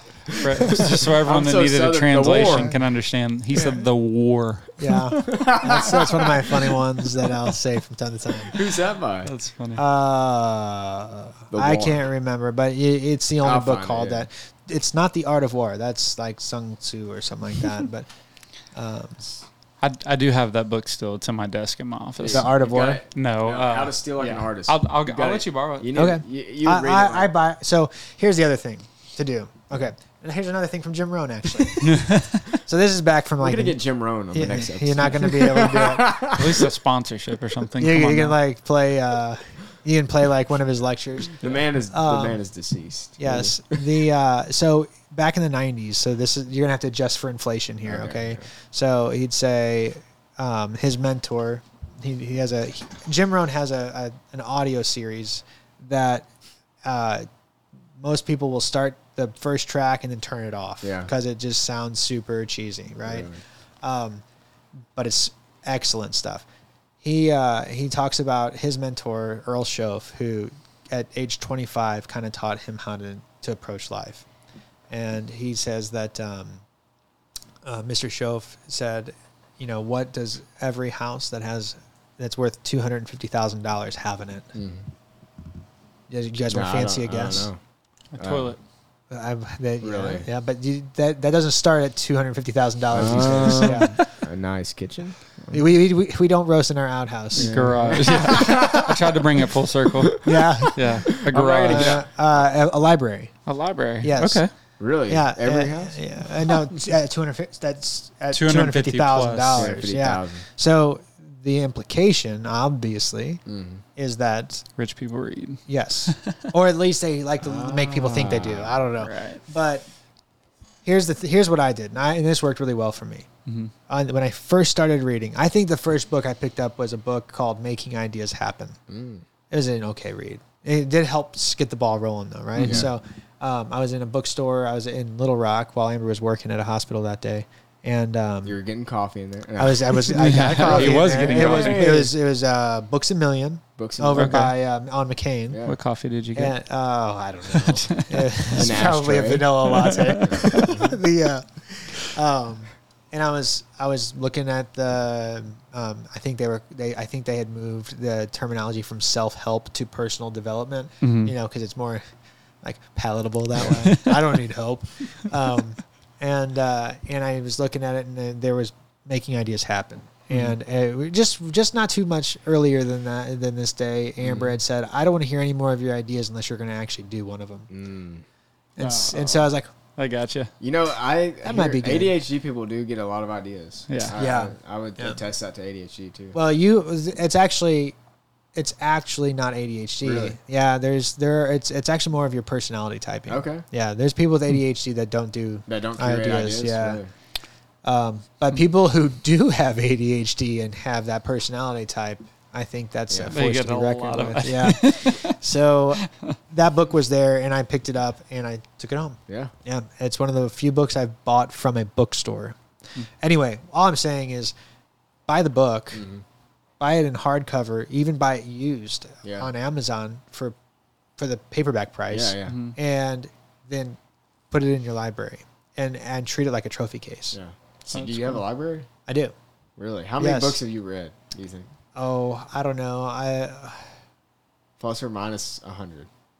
It's probably right around 100. Dude, that's cool. Wild. How much knowledge is in there? No wonder. This guy is so smart, dude. I learned more after college than I learned in college. Yeah. And I took the long road through college. Yeah. I would agree with that too. And I don't read as much as you do. What is college? No, I'm just that's good. It's an experience. It's an experience. I think it helped develop some of my life structured things, but not as much what I'm doing structured things, if that makes any sense. Yeah, I am doing nothing that I studied in college. Yeah, I didn't even read many of the books in college. Well, but whose fault is that? My own. Yeah? Yeah. Yeah, it's my fault. I left college no more educated than I went in. I didn't invest in it, you know? I feel like I went to college because that's what you were supposed to do. Exactly. Yeah, and I don't feel like now I will say it's because I didn't understand what I wanted, and I think college did help me figure that out. Like I wanted to go to nursing, I wanted to do law school, I wanted to do all these other things because I thought that I wanted money. And I didn't end up wanting that, but it helped me realize that that's not what I wanted. So we came through college at a very, I think what will in hindsight, look like a very specific window of time where there was pre-federal money college where you go to college and you get a job. Yeah. And that job takes care of you for the rest of your life. Yeah. Right? Yeah. And then there was federal money college. So no child left behind. Everybody deserves a fair chance at education. So let's just make the most unethical financial circumstance that we maybe have right now, which is let's let 18-year-olds borrow $100,000 plus dollars. $200,000. Yeah. With no concept of money and no requirements to borrow. Boom. No requirements Screw for job. No. Nothing. I just because this gets me riled Me up. too. This gets me so riled up. This makes me so mad. Okay, so say like right now, Dylan wanted or Isaac or whoever, they want to go buy they have no income. Okay. Yeah. Let's just say that's hypothetical. They want to go buy a $200,000 house. Yeah. They are going to require income. They're going to require credit score. They're going to require all these things. If I'm 18 and I want to go to college and it's going to cost me $200,000, they don't even ask questions. They just say, "What's your social security number?" Here, and here. So I say stupid. it like this. I say if as an 18-year-old, I'm from St. Louis, so I started banking with Bank of America in St. Louis. If I'm an 18-year-old and I walked into Bank of America by my house and I said, "I need to speak with a loan officer." Hi, Mr. Loan Officer. My name is Matt Kiefer. I'm a high school student up the street at Afton High School. I have this great idea, and I need about $120,000 for it. You'd be like, okay, well, Matt, tell me more. Well, here's what I'm going to do. I'm going to go to a private university, and instead of doing it on the traditional 4-year track, I'm going to do 6 years and graduate with a degree I'm going to get a great job. Yeah. I'm not exactly sure what the job will be, but it's going to be good because I went to college. Yeah. And I'll pay you guys back. Do it real quick. Promise. I had a job in high school, and I had to pay for my gas on my car and my insurance. So I understand that that you need money for stuff. Yeah. Right? Because I did those things. So what do you say? That loan officer is going to not give me a loan. That's what, very quickly. Yeah. He's going to very quickly not give you a loan. In fact, if I went to the other bank, his competitor bank, and made them the same offer, they also wouldn't give me a loan. It's the only way that a bank would give a loan in that circumstance is if you made it impossible for me to declare a bankruptcy. And for me to be able to carry debt for the rest of my life. Right. That's the only way that they would make that loan. But that's not allowed because that's unethical. Yeah. Right. So that's what the government did. Right. So when federal money hit for what do you call it? Secondary education? Yeah. Higher education. I don't know. Whatever the term is. College. When federal money came to college, all of a sudden, there was a giant pile of money, and all of the universities went grabbing for it. Yeah. And curriculums were inflated with silly classes. It became straight business. Business. And it became more about, I remember there was a university I almost went to because I was going to get a MacBook. No. Yeah. for being a student. Yeah. What? They just hand out MacBooks? Where's that at? That was in Oklahoma. Yeah. So. What, Oklahoma Christian? Yeah. And also because I was an underperforming high school student. Harding needs to hop on that. They can recruit some more people. Well. Free MacBook. At the end of the day, what that ended up causing was for the college's priority to get as much of that federal money to grow their business as possible, and less about making sure their students were actually there to learn. Now, it is, like I said, it's completely my fault that I went through and left less educated than I went in. I just shouldn't have been in college in the first place. It's probably the truth of the matter. I would agree with that for myself, too. I am where I am today, and I'm glad that I went through college. Yeah. But I was not appropriate as far as a student matching to college should be. And And I think that if the intention for a university was to educate, they would have known that. Mm-hmm. They would have said, you are definitely not here to learn right now, and we don't have time for that. I 100% agree and resonate with that with myself. Yeah. Like 100%. Yeah, and so the I'd say that the quality of an approach to education suffered for that. But then here's where the real kicker. Everybody is now college educated. So there is no way to make good on that plan with the bank. Yeah. Like, I'm not going to get a great job because I went to college. Yeah. Right? What's almost for sure is I'm not going to get a great job because I went to college. Mm-hmm. If I want that to happen, I'm going to have to get a master's or a PhD. Yeah. And Do you think that was also intentional? I have a theory that it was they were trying to build an elite demand status to push, because now you can get higher loans to go to master's programs. Yeah, And well, now they're trying to tell you have to do this, and it's even more expensive and more expensive. That might just be my I don't know if conspiracy that's I don't know if that was an intentional conspiracy, but I think that's a natural byproduct. I think that's just the way that unfolds. But two different types of thinking right there. yeah, well, I can get onto some conspiracy thinking, but really you have what you now have is you have an entire educated class of people with no means. Well, they have means, but they are not equipped, or they don't have the power they thought they were going to have in this window that I was talking about, where we were in school. Mm-hmm. We were that in between. Our kids are going to know, right? They're like, do I want to be a doctor? Great, I'm going to college. Do I want to start a business? May not need to. Right. Do I want to be a barista? Definitely don't need to. But really more actually is, do I want to be a welder? Don't need to go to college. Yeah, right. Do I want to... A farmer. Yeah. There's so much that you don't need to go to... Well, yeah, I don't know. It's crazy to me. We're in that window where we thought you go to college because that's the way you go. My grandpa, you gotta go to college. Yeah, my grandpa, may he rest in. Yeah, he told me over and over again, go to college for two reasons. One, even if you can't pay him back for it, they can't take your education away. And two, if you don't go to college, you'll be asking, do you want fries with that? For the rest of your life. Ouch. And then I went to work at Chick-fil-A. I felt targeted. Yeah, so did I. I was like, here I am. Do you want to enlarge those fries? Yeah, that's funny. That's one of the things I told Amber right off the bat when I started working there. I started working at Chick-fil-A back when I was, I think, 35. Bro. And so... but did you like immediately start out as manager over there? I was offered a drive-through director position there. Wow. Yeah, Wow. which was cool. very... That's essential. fortunate. You were working a lot of hours probably doing that too.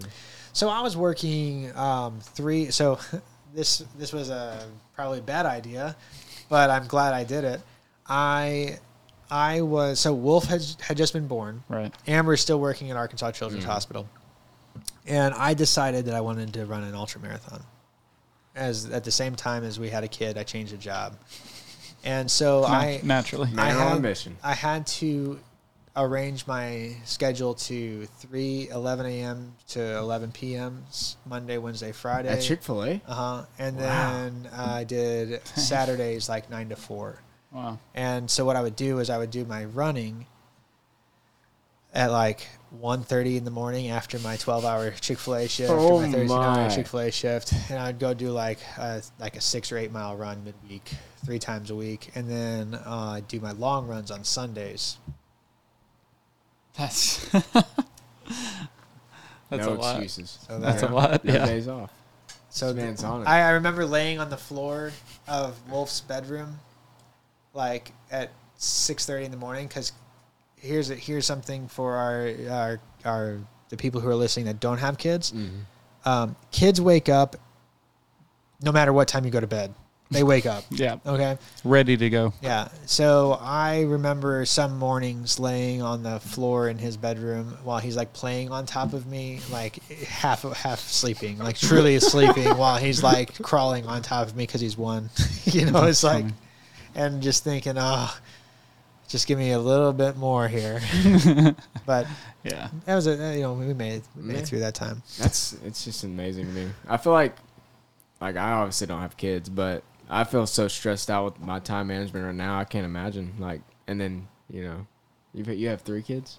We have 3 now. We have Wolf, Ruby, and Layla. That's crazy. Hey, that's not possible without my rock star of a wife. Yeah. Yeah, Amber's incredible. Takes a team. Yeah. Oh yeah. Absolutely. I did have one more question for Matt. Oh yeah. This is the last question I had. Okay. And it's not really, it might not even be a question, but I think I've asked everybody this so far. It's just like, one thing that I get a lot from people is like, how have you gotten to where you're at right now? Because they see people being a business owner and they think you're doing all this. Yeah, everybody wants to know how you do it. It's like they always want like a one-word answer, but like it's not just a one-word thing. Yeah. But like, what would you say to them? Like if like they were like, hey, how did you get to where you're at right now? I think the first question I'd want to ask back to them, just to kind of gauge what they're asking, is where do you see me at right now? Yeah. Right? Oh, dang. Yeah. Dang, I've never good. thought about asking that.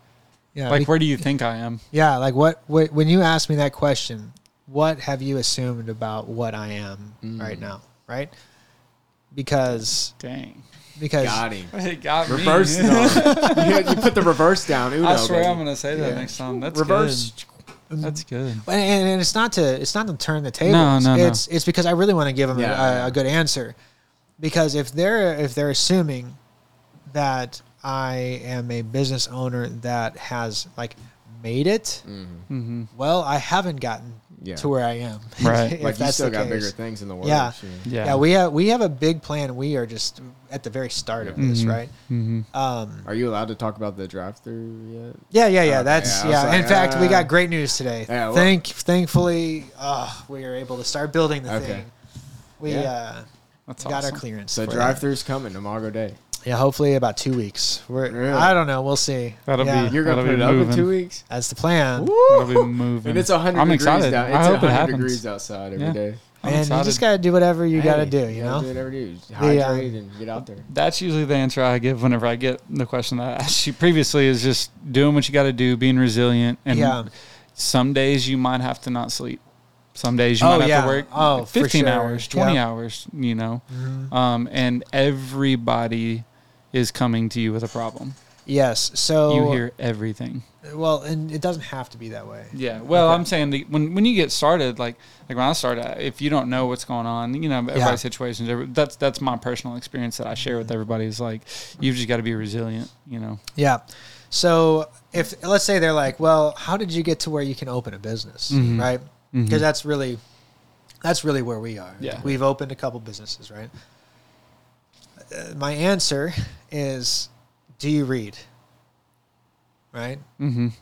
Because for me, the difference maker was I started reading. Yeah. At 26, I started reading. It wasn't 4 years before I started reaping benefit from it. I probably reaped some benefits like after a year to 2 years, but at about 4 years, I started to realize I'm actually practicing what I've been reading. Wow. Like it just became Gaining and practicing that knowledge. Yeah. So at 26, I was a regular nightman at Capstone, and I was working the overnight, and inevitably every overnight usually descends into, like at about 2 a.m., the vortex that sucks all life energy opens, and you have to battle that for about 30 minutes. And then when you reign victorious, after wielding your rock star, your 5-hour energy or whatever you do, then you inevitably get into YouTube and start going down the YouTube rabbit holes, right? Oh yeah.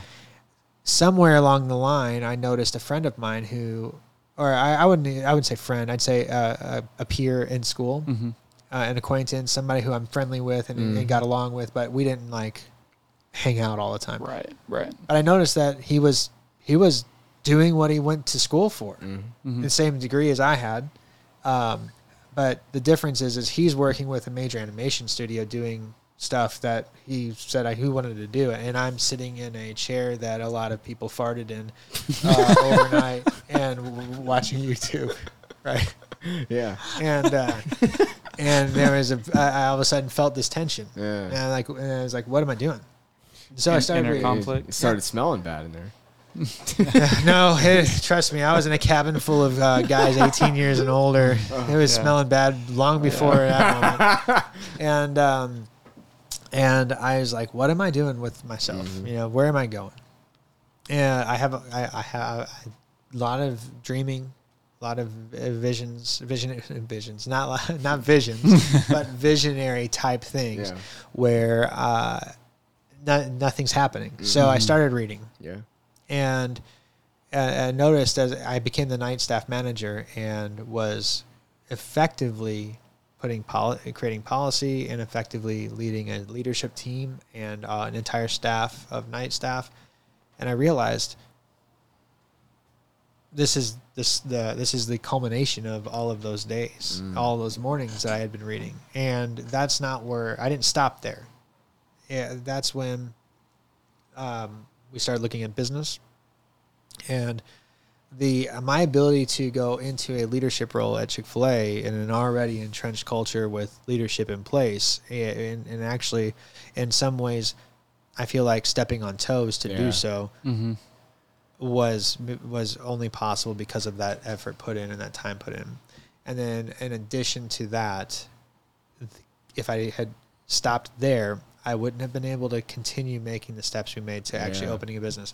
So if you're not reading, you've got to be reading. And I think every single major successful business person, that's not me yet, will say the exact same thing.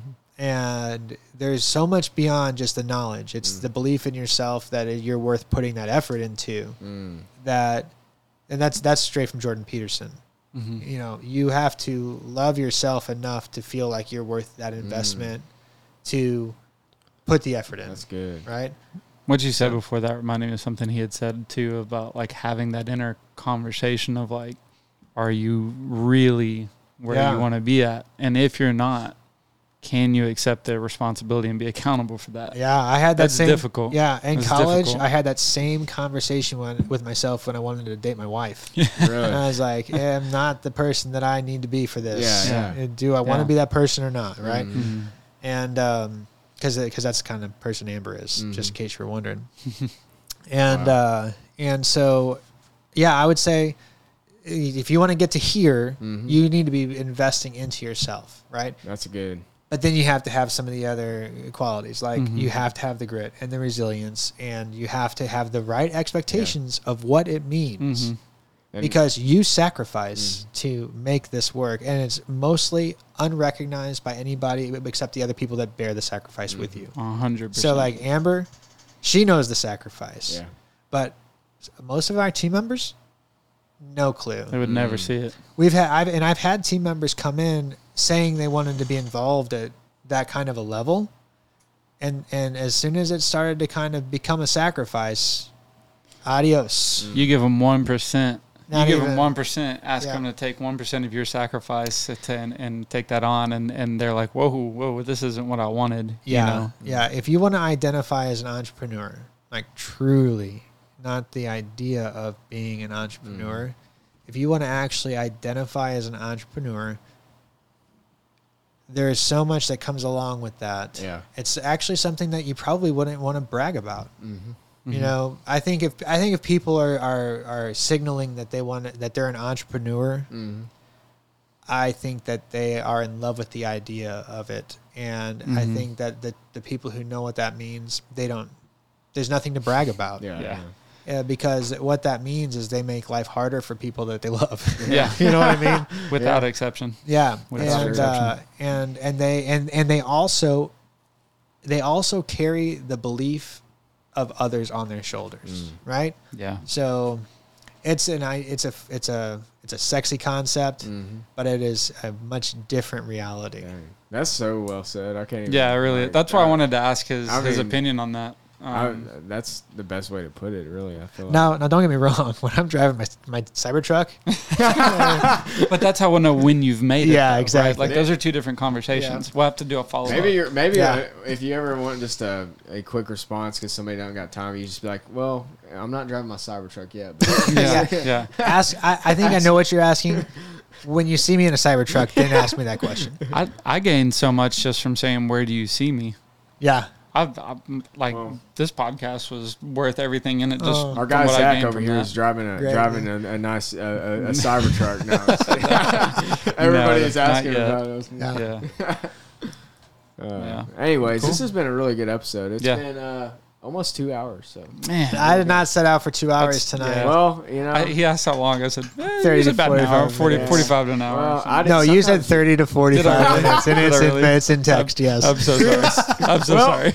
Well, this is actually probably my fault more than it is anyone else's. Zach has baited our guest. Yeah. Got him. Anyways, we thank you for coming on and good luck with Yeah, I'm the next excited. stages with the Done it, drive-through yeah, thank coming you. and everything else. Yeah. So there's a big plan ahead for. Oh, yeah, we didn't get into the master Yeah, plan. I mean, And we We'll won't get save into the that secret one. plan. we can't get into the secret plan. There's a lot going on. I don't would have even- shared the master plan. Yeah. Yeah. Well, maybe next time we'll get you on again when there's more stuff happening or Yeah. something. Who knows? It's been good, but Yeah, we thanks. appreciate you, man. Yeah, it was my thanks. pleasure.